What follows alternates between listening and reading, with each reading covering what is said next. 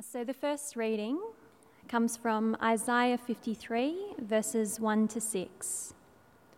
Who has believed our message, and to whom has the arm of the Lord been revealed? He grew up before him like a tender shoot, and like a root out of dry ground. He had no beauty or majesty to attract us to him, nothing in his appearance that we should desire him. He was despised and rejected by mankind, a man of suffering and familiar with pain, like one from whom people hide their faces. He was despised, and we held him in low esteem. Surely he took up our pain and bore our suffering, yet we considered him punished by God, stricken by him and afflicted. But he was pierced for our transgressions. He was crushed for our iniquities. The punishment that brought us peace was on him, and by his wounds we are healed. We all like sheep have gone astray.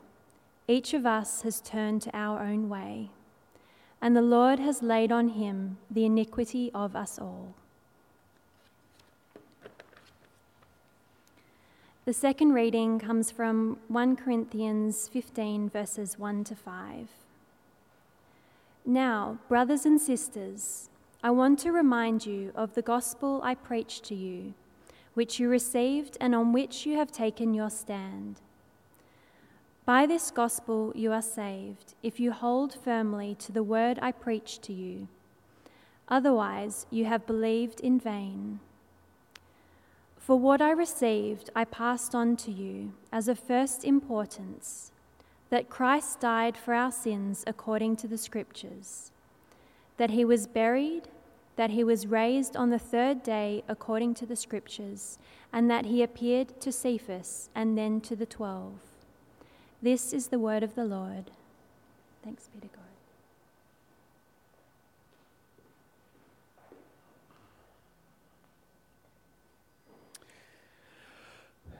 So, 15 years ago, one of the world's leading academic atheists announced to the world that he might have been wrong, after all, about the whole God thing.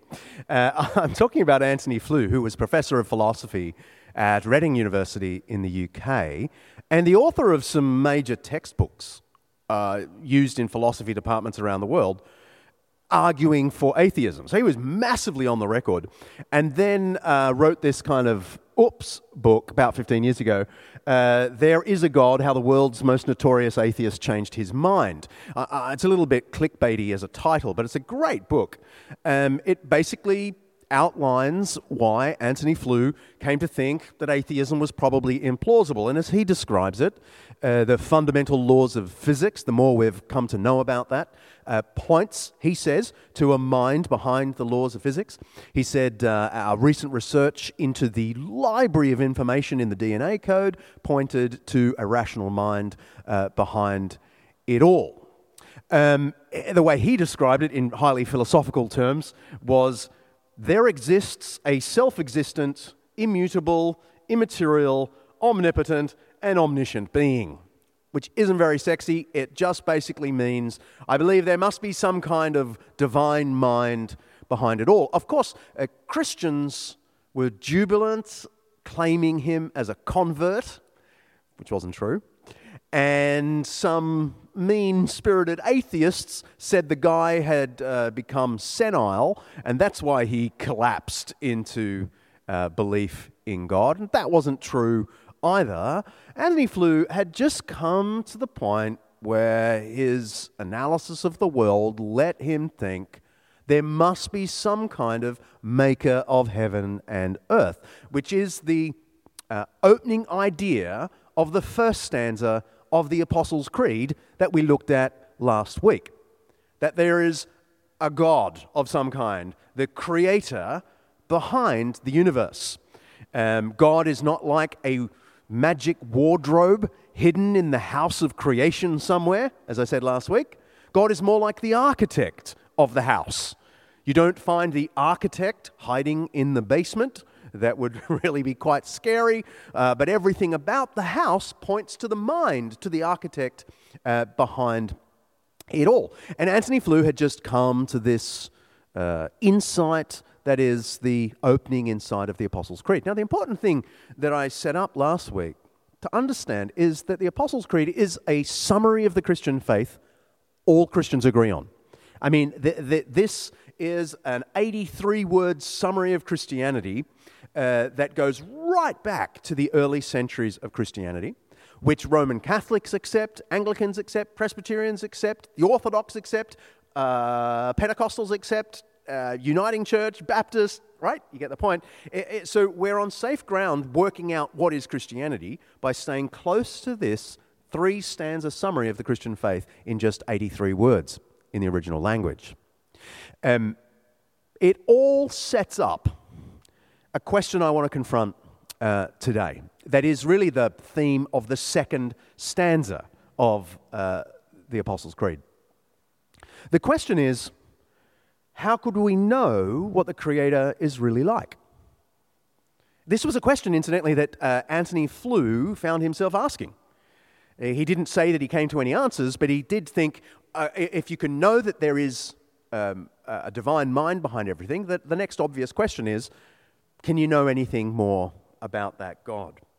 And, the logic is, sure, you can establish the existence of an architect just by looking at the house, but you can't know anything about the architect. You can establish the existence of a film director by looking at the beautiful film and the way it's designed, but you can't know anything about the director. Unless, of course, the architect knocks on your door one day and invites herself in for a cup of tea. Then you could get to know her. Or, as Martin Scorsese sometimes does, the director can put himself into the film, and then you get to see the director, not just rationally intuit the director. And here's the point about the second stanza of the Apostles' Creed. Jesus is how we know not just that God exists, but what God wants for us. And so the first thing I want to point out is the centrality of Jesus Christ. According to the Creed, according to the Bible, Jesus is the center. The logic of Christianity is that God, like the architect or the film director, has stepped out of eternity into history and made himself known. But what's the first thing you notice about the second stanza of the Apostles' Creed compared to the first? It's bloomin' long. It's 5 times longer than the first stanza. God the Father gets a few words, and then it's just Jesus is the hero. There are 83 words, as I said, in the entire Apostles' Creed. 56 of those words are all about Jesus. And more than that, although I call this 2 stanzas, it all hangs off one verb, I believe. So Christians find themselves saying, I believe in God the Creator and Jesus Christ. That places an enormous emphasis on Jesus. And there's a reason why there's an enormous emphasis on Jesus Christ. He is how we know not just that God exists, which I believe logic can tell you, but what God wants for us, which you couldn't just work out by pure logic. And it turns out, according to the Creed, that what God wants for us could be described in the beautiful word amnesty. Amnesty. Forgiveness. God calling an amnesty with us. I mean, this word amnesty is in the original Greek amnesia, right? From which we get amnesia. It means God forgiving and forgetting. But just glance down at the Creed or up at the screen here. What is the center of the center? I mean, Jesus is the hero of the Apostles' Creed, but what's the center of the center? It is those lines: suffered under Pontius Pilate, was crucified, dead and buried. He descended to the dead. The third day he rose again from the dead. Let's ponder this. The creation of the universe got 10 words in the Apostles' Creed. 3 days of Jesus' life get 20 words. The creation of the universe in 10 words. 3 days of Jesus' life in 20 words. The Creed is just reflecting the Bible's teaching that the center of the center is Christ's death and resurrection for our amnesty. The New Testament passage that we just heard read makes it pretty clear that this is the center of the center. The Apostle Paul, writing in the middle of the first century, says, "What I received, I passed on to you as of first importance." So if you've ever wanted to know what the Bible reckons is the thing of first importance, here it is. That Christ died for our sins according to the Scriptures. By the way, that means the Old Testament Scriptures.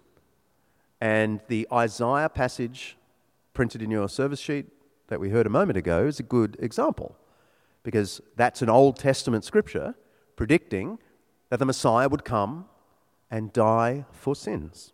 Anyway, so Paul says that Christ died for our sins according to the Scriptures, that he was buried, that he was raised on the third day according to the Scriptures, and that he appeared to Cephas, that's Peter's Aramaic name, then to the 12.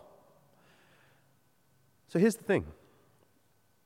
The most important thing to know about Christianity, about Jesus, is that he suffered, died, was buried, rose again for our amnesty. Last week I mentioned the parable of the prodigal son. And the reason I mentioned it last week is because it's a beautiful picture of this amnesty idea, in that Jesus first describes the sinner as a boy who wants everything his father has to offer him, and then the boy doesn't want anything to do with the father. The son grabs the inheritance from the father and nicks off to a foreign country and spends it on himself. And I just made the point, hopefully I didn't insult anyone in saying this, that is a perfect example of Australians as sinners. That is, they want all of the gifts of the Creator and nothing to do with the giver.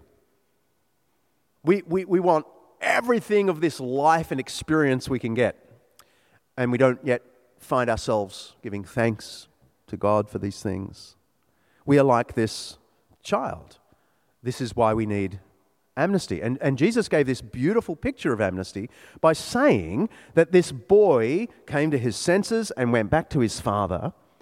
And then Jesus describes the father, a picture of God.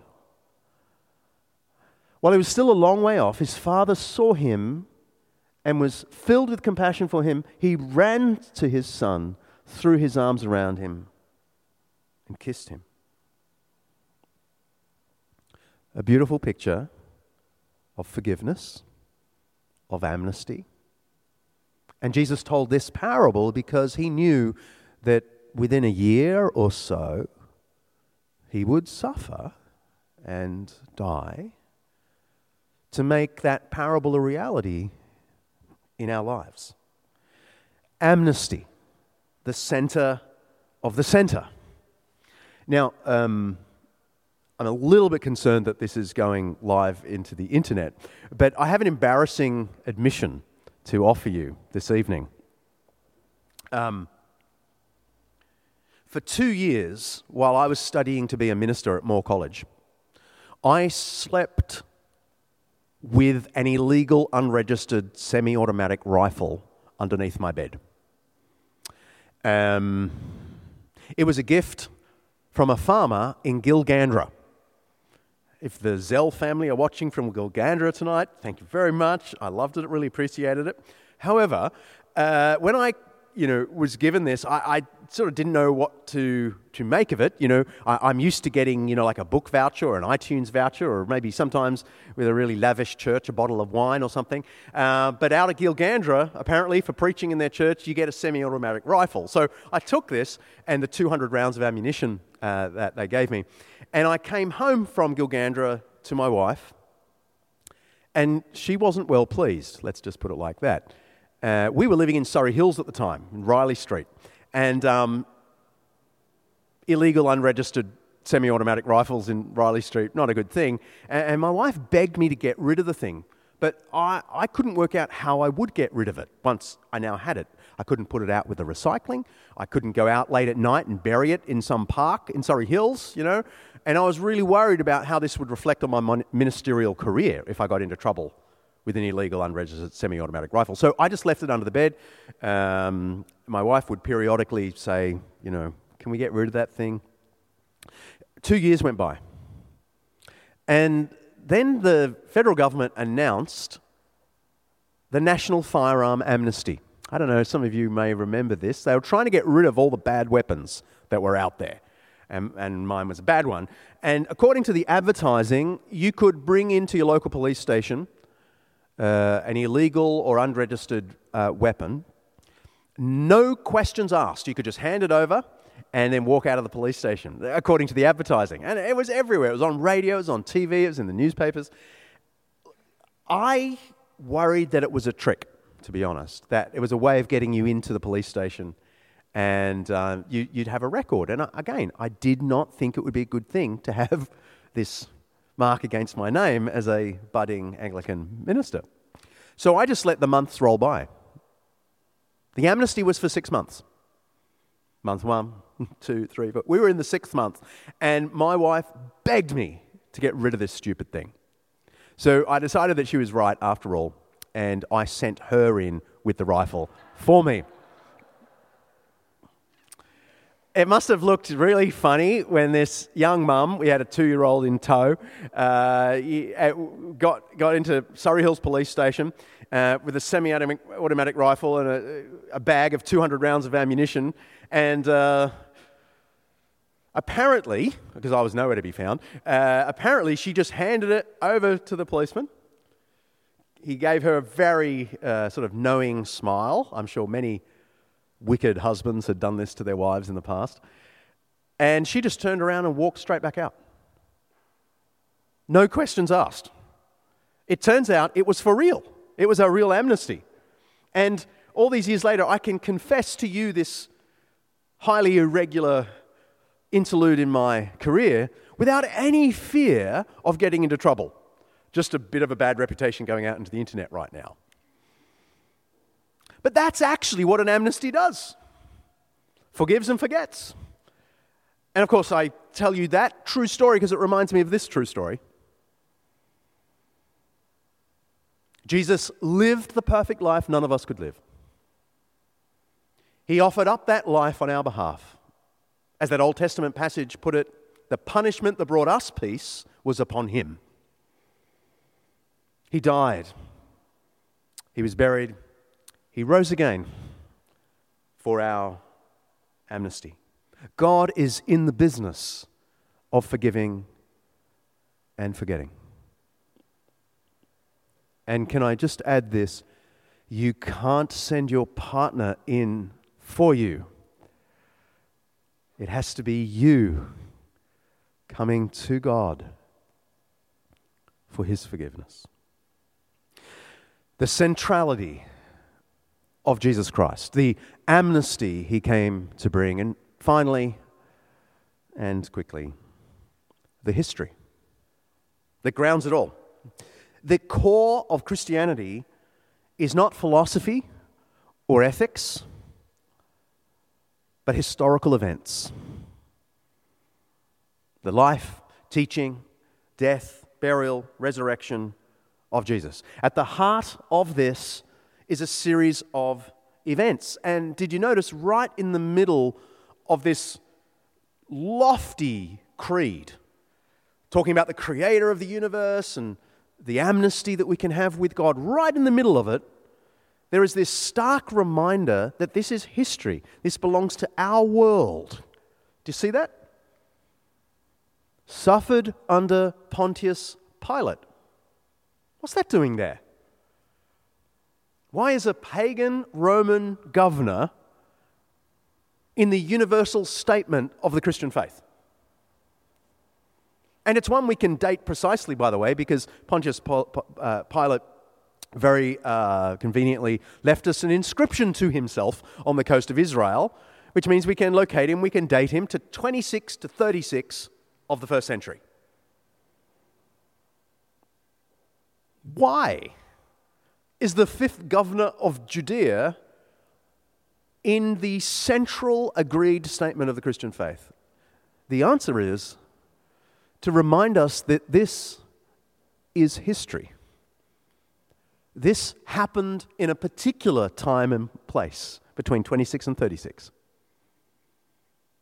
Christianity is not based on someone's philosophical speculation or words divinely dictated in a holy book or in a mystical dream or vision someone had. No, this is history. I'm not saying we can verify everything. Please don't mishear me. I don't want to exaggerate the claim. But we can verify that this life, and yes, death, burial, resurrection,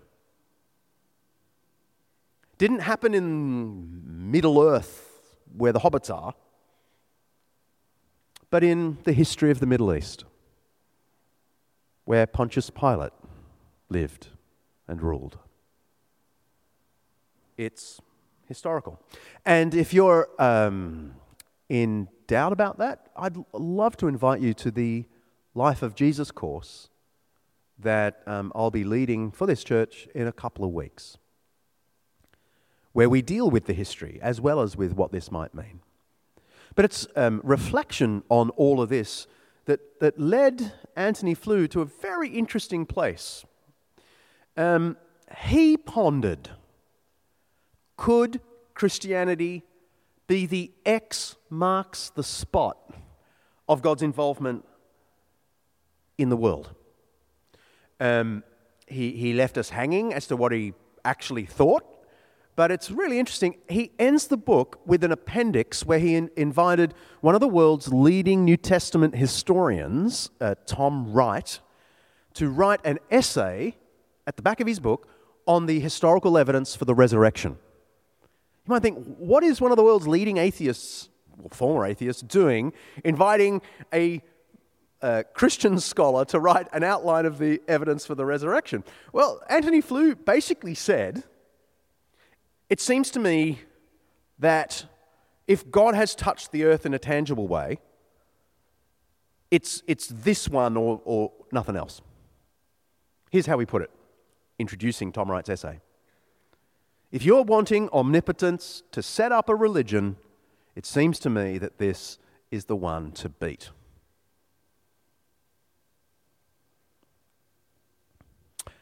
He died a few years ago, and I have no idea where his ponderings led him in the end. All I know is that Christianity, in its central agreed statement of the Apostles' Creed, confronts us with the centrality of Jesus. Friends, there is no version of Christianity that doesn't have Jesus at the center. And at the center of the center is amnesty, his death and resurrection for our forgiveness. And this is not la la land. This is history. This is reality. So, Lord, will you please give every one of us, wherever we are in our journey of faith or doubt, clarity of mind, as well as an openness of heart. In Jesus' name, amen.